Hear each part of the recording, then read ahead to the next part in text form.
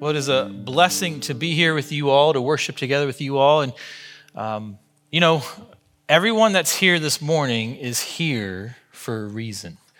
God has called you to be here. He's invited you into his house. Let that sink in for a minute. He has invited you into his house. That should make you feel special.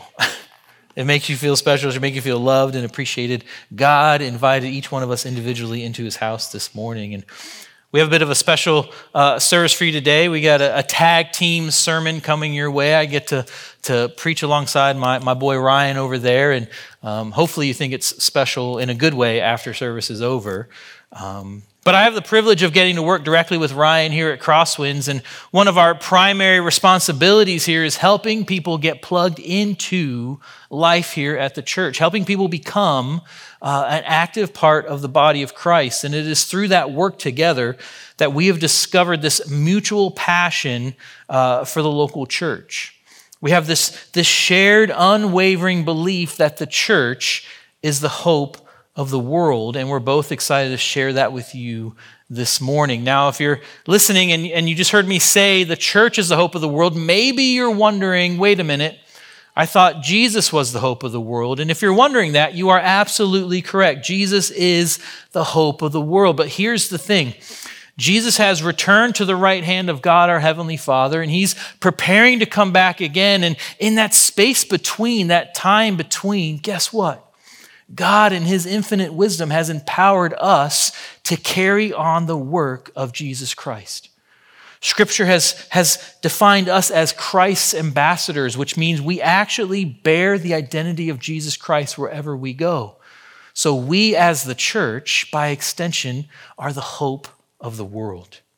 We are the hope of the world. So I just ask you to keep that in mind as Ryan makes his way up here to elaborate on that even more. And I'm going to invite us once again to bow our heads and close our eyes. We're going to quickly go to God in prayer before the reading of his scriptures this morning. Let's pray.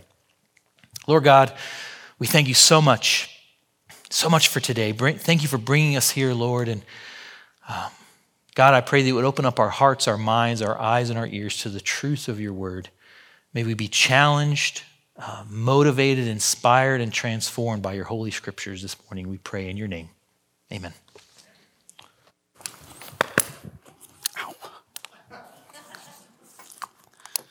So, good morning.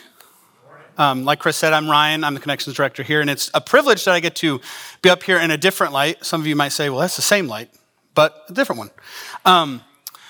When I was asked a couple months ago to speak and to teach with Chris, we sat down and we talked about, what was God laying on our hearts? And immediately the past 12 months came to my mind. About 12 months ago, I was feeling an overwhelming sense of restlessness and discontent. I was feeling that the ministry I was bringing to God's kingdom was stagnant, so much so that I started to look for a way out, because I felt like I was no longer offering anything to the church.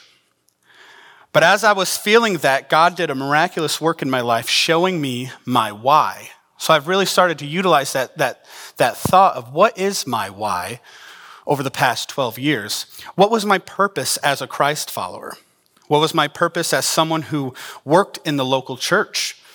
What does God want from me? These were all the questions that I was asking myself as I approached this moment of should I stay at Crosswinds or should I go? Well, in godlike fashion, he showed up in a miraculous way. He lit a fire in me, showing me where my heart was at and where my passion stemmed, and it was the local church. He helped me find my why. And so, as I stand here before you today, I'm excited for us, the local church, to dig into this question of why the church is the hope of the world. Key in on that why. Why is the church the hope of the world? So as believers have accepted Christ in their life, they have been given the power of Christ through the Holy Spirit. As the Holy Spirit dwells inside of you, we can't just ignore the fact that we, a body of believers, have the power of Christ dwelling inside of us. And in Scripture, Matthew shows us a conversation between Jesus and his disciples, and we go to Matthew 16. That's where we'll be at this morning. We'll jump around a couple places. But Matthew 16, and we come across this account of Jesus heading into the district of Caesarea Philippi. And Jesus asks a very simple yet leading question. Listen to what it says. Matthew 16:13-18 says, "Now when Jesus came into the district of Caesarea Philippi, he asked his disciples, 'Who do you say that the Son of Man is?' And they say, 'Some say John the Baptist, others say Elijah, and others say Jeremiah or one of the prophets.' He said to them, 'But who do you say that I am?' Simon Peter replied, 'You are Christ, the Son of the living God.' And Jesus answered him, 'Blessed are you, Simon Bar-Jonah, for flesh and blood has not yet revealed this to you, but my Father who is in heaven. And I tell you, you are Peter, and on this rock I will build my church, and the gates of hell shall not prevail against it.'" So to help answer this question of why is the church the hope of the world, it brings me to my first of 2 points, which is that the church has been built to withstand the gates of hell. The church has been built to withstand the gates of hell. Jesus so clearly states that that on this rock I will build my church, and the gates of hell shall not prevail against it. As we read through verse 18, we come to this understanding, its meaning. Now, I had sat down with Craig a little bit before and kind of read through my message with him. And so this next part is a little bit of credit to Craig, so I'll give that out to him. But he put this in a perspective of a way that I had never really heard it before in this sense, but it helped me understand what verse 18 is talking about and what it's picturing, is that the gates that Jesus is talking about are not the gates surrounding the church. So not that I didn't know that, but he opened my eyes, and because the church has been given the freedom to go, the gates that Jesus is talking about are the gates surrounding hell. So picture this with me. The church approaches the gates of hell. Whatever size, whatever stature, whatever power those gates hold, the church has been built to withstand them and knock them down.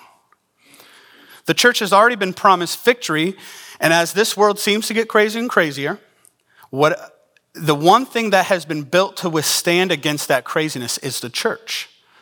Is that it's you, it's me, it's those who have come to know Christ in the past, and it's those who have yet to come to know Christ, but will. And so, with that thought, we should move in his confidence, knowing that whatever we face, whatever gates we come up against, that we have been built to withstand those gates. Or that the gates of hell have been built to be knocked down by the mobilizing body of believers that we are. And so, with us already claiming victory, he's so gracefully given us through his Son, Jesus Christ, the Holy Spirit. That's the power that dwells within us. And so, back to the word move, I hope, and if you don't know this, it's a new revelation. The word move is a verb. It's an action word. It means to go. And we need to go and we need to move and we need to ask ourselves, well, what are we moving towards and what are we supposed to be going to? And so, when Matthew comes to that point in Matthew 28, some of you may know this passage as the Great Commission. For those of you who have never heard of this passage before, listen to what is being commanded, what is being said, and what is being commanded of believers. Matthew 28:18-20 states, "And Jesus came and said to them, 'All authority in heaven and on earth has been given to me. Go therefore and make disciples of all nations, baptizing them in the name of the Father and of the Son and the Holy Spirit, teaching them to observe all I have commanded you. And behold, I am with you always till the end of the age.'" So this scripture clearly states my second point, which is we have been commanded by Jesus to go and teach, to make disciples, to baptize them in the name of the Father, Son, and the Holy Spirit, and to teach them to observe all that he has commanded us to do. The passage of the Great Commission, I'm not going to lie, gets me pretty hyped up. With having a passion of the local church, hearing this, I can't help but read this passage and feel like a fire's been lit within me, because when we ask ourselves the question, well, what am I supposed to do? Where am I supposed to go? And what am I supposed to move towards? As a believer, it's this. I went to my first church camp before I was a believer. I felt a call into ministry before I was a believer. and I made a decision to walk away from a career in football before I was a believer. I was 18 years old when I made a decision to follow Christ. I was walking blindly by faith in the power that only God could manifest. And once that decision was made, was when I started to realize all the ways he was moving in my life before I had accepted his power in my life. Now, I had mentioned that during the time I was exploring faith, that was when I felt called to ministry. It was also around that time that the Gospels were presented to me. It was the first time I came face to face with the Great Commission. And whenever I started to think about, go therefore and make disciples, baptizing them of all nations, baptizing them in the name of the Father, Son, and the Holy Spirit, and do these things that I have taught you and I command you to do, I found myself saying, well, it's a lot easier for you to do it because you're a pastor. It's kind of your job. It's what you're supposed to do. I was just this 18-year-old kid who was like, I just accepted Jesus for the first time. How am I supposed to do that? But the beauty of that story is that even when I didn't know who he was already working in my life. And when I finally accepted him, I was able to walk into his power. When I finally accepted him, I was able to walk in his power. Also, by no means did this happen overnight.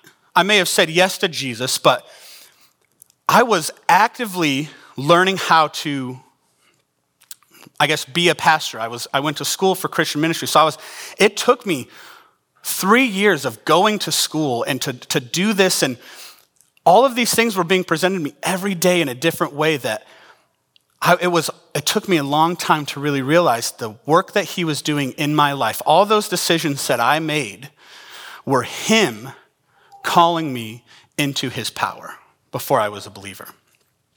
So the point is that I know that every one of us have in our lives people who have yet to know and experience the power of Jesus Christ. And most of you here all of us here are everyday missionaries in our everyday mission field. And you might be asking, well, what does that mean?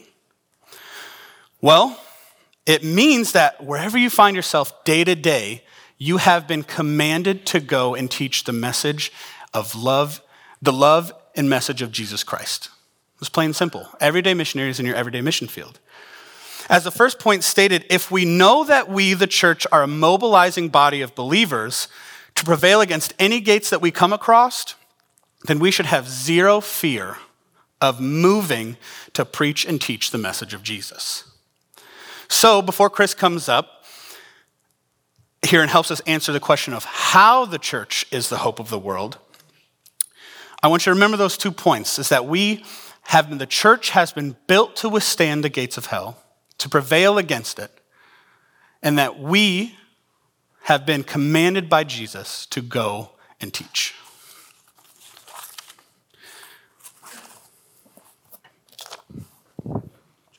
Thanks.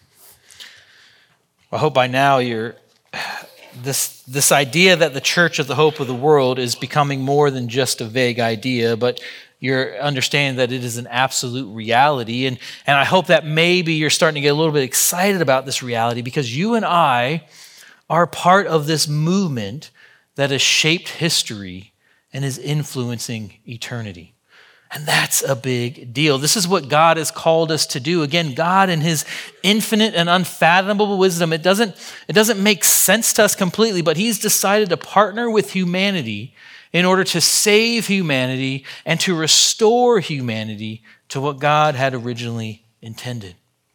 So I think for this to really start to sink in, we have to really reflect on what Ryan just taught us, the why is the church of the hope of the world? And then we have to look at how. How can the church be the hope of the world? How can the church be the hope of the world? And I think one way we can kind of really get into that question is to consider, if it's true that the church is the hope of the world, then what else must be true about us? If that's true, then what else is then true?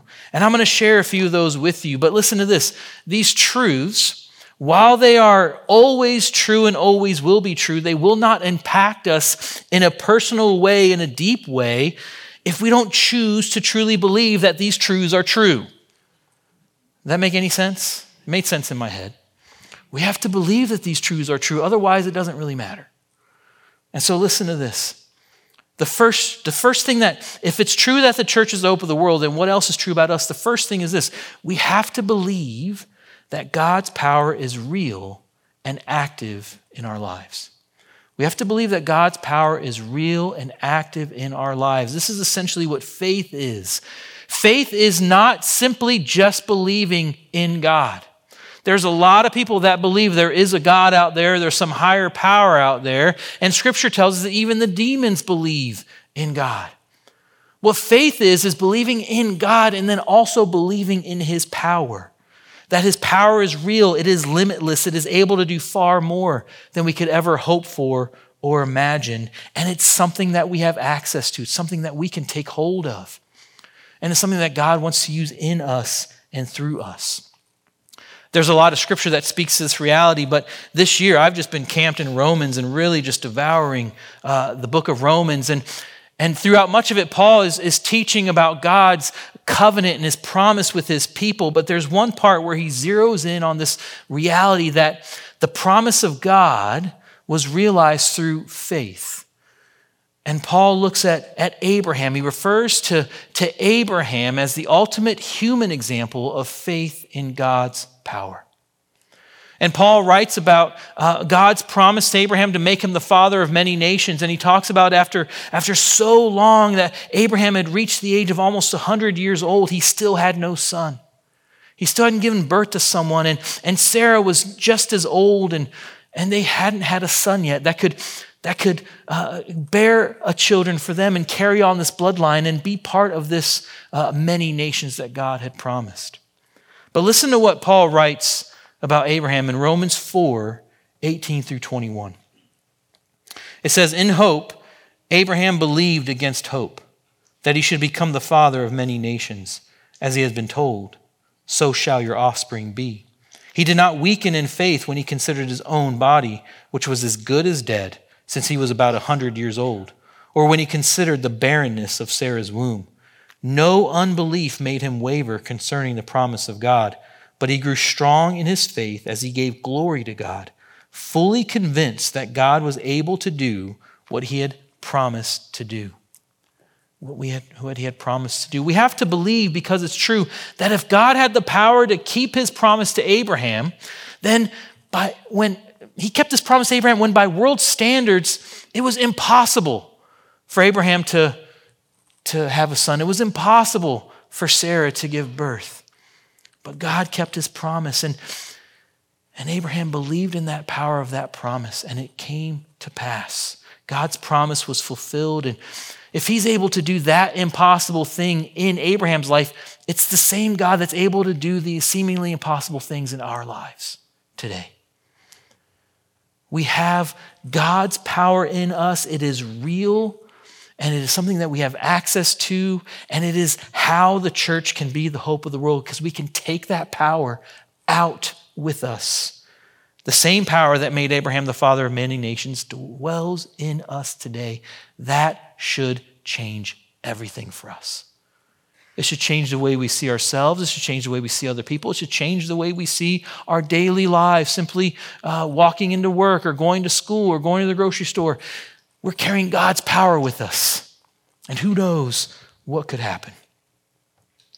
So, God's power is real and active in our lives. The second thing, if the church is the hope of the world, then what else must be true? The second truth we have to believe is that we are truly free from sin.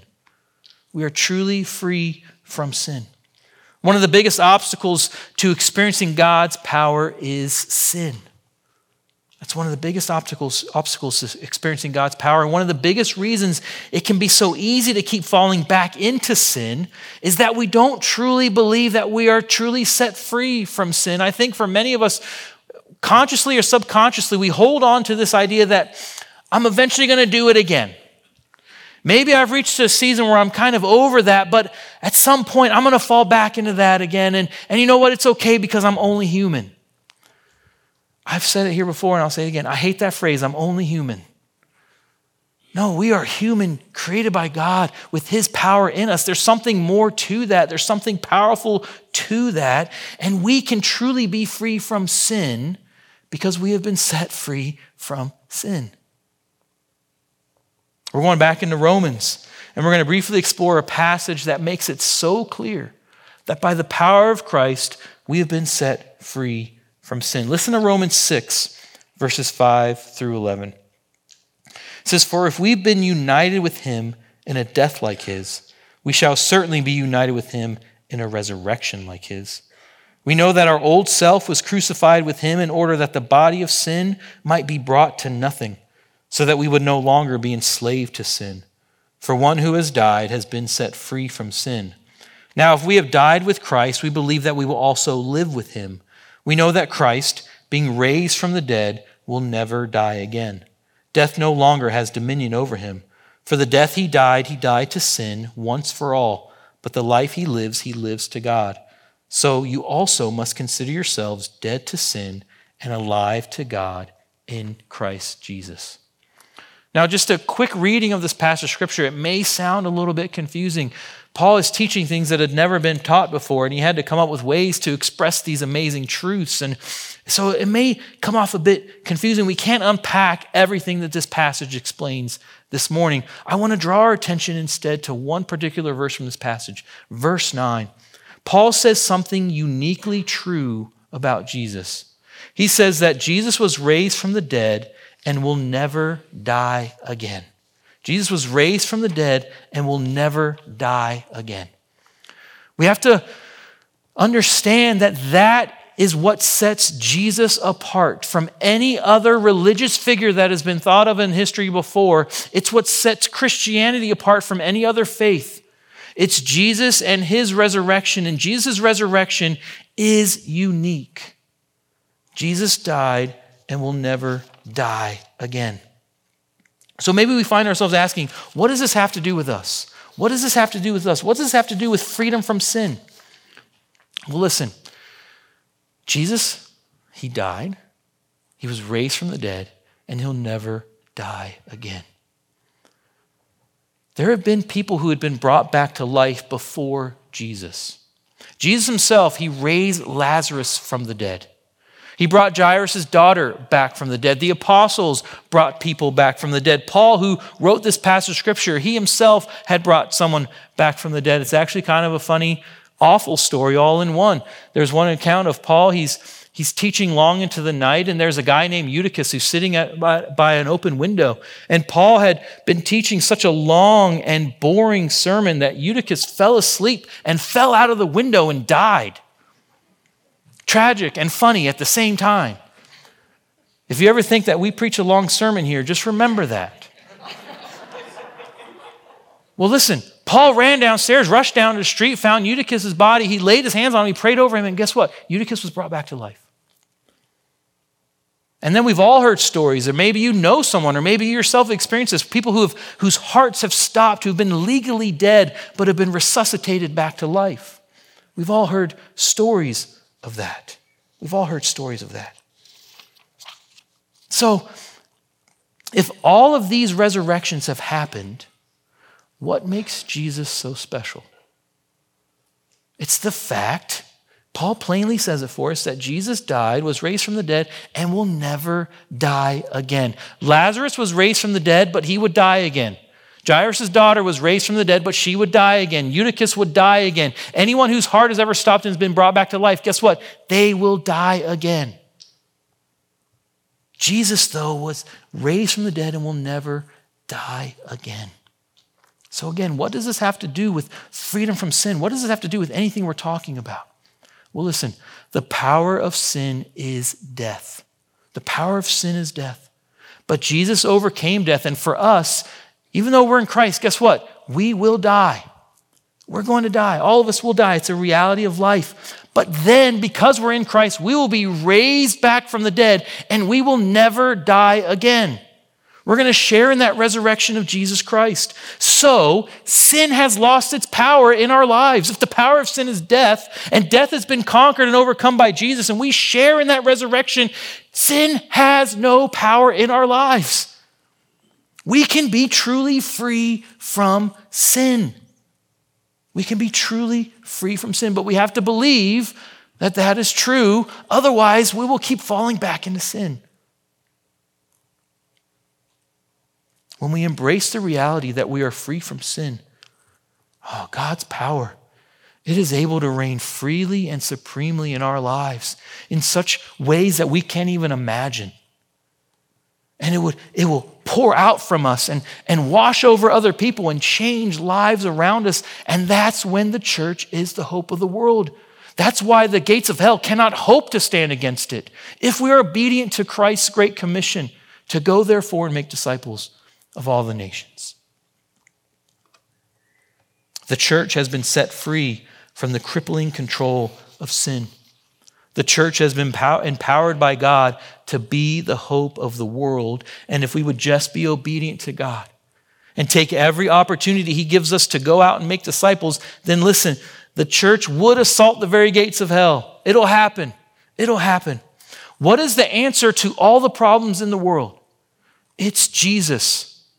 There is no other answer. There is no alternative. There is no mystery to this. What is the answer to the problems in the world? It's Jesus Christ. Who has the privilege and responsibility of sharing that answer with the world? We do, as Christ followers who've been set free from sin, who get to share in the resurrection and new life of Jesus Christ. That's why the church is the hope of the world. That's how the church can be the hope of the world. The first step is for anyone to take is to accept Jesus Christ as their Lord and Savior. So if you're sitting here this morning, you're watching online this morning, and you haven't said yes to Jesus, I ask you a question. What are you waiting for? Stop waiting. Just say yes to Jesus, invite him in, see what happens. See for yourself what God can do in your life. And for the rest of us, we have to embrace these truths. We have to embrace these truths that God has called us to go out and teach, to assault the gates of hell. And we're able to do that because God's power is real and active in us, and we have been set free from the debilitating power of sin. Let's pray. Lord God, we thank you. We thank you. We thank you for your Son, Jesus Christ, our Savior. And Lord, I lift up anyone here in this room or online, God, that is making that decision for the first time, God. Just overwhelm them, Lord, with your presence and your power. And for those of us who've already made that decision, God, just may we see you. May we see your word. May we see how you want to use us in fresh and new ways today. Open our eyes to all that you want to do in and through us, Lord. We love you, we praise you, and thank you. And pray this in your name. Amen. I'm back. So we're going to close with a new song. And in this song, you're going to hear, I'm calling on the God of Jacob, Moses, Mary, and David. The same God whose love endures for generations, who parted the Red Sea, who slays giants, and who gave us through the Virgin Mary, Jesus Christ. The same power dwells in each and every one of you.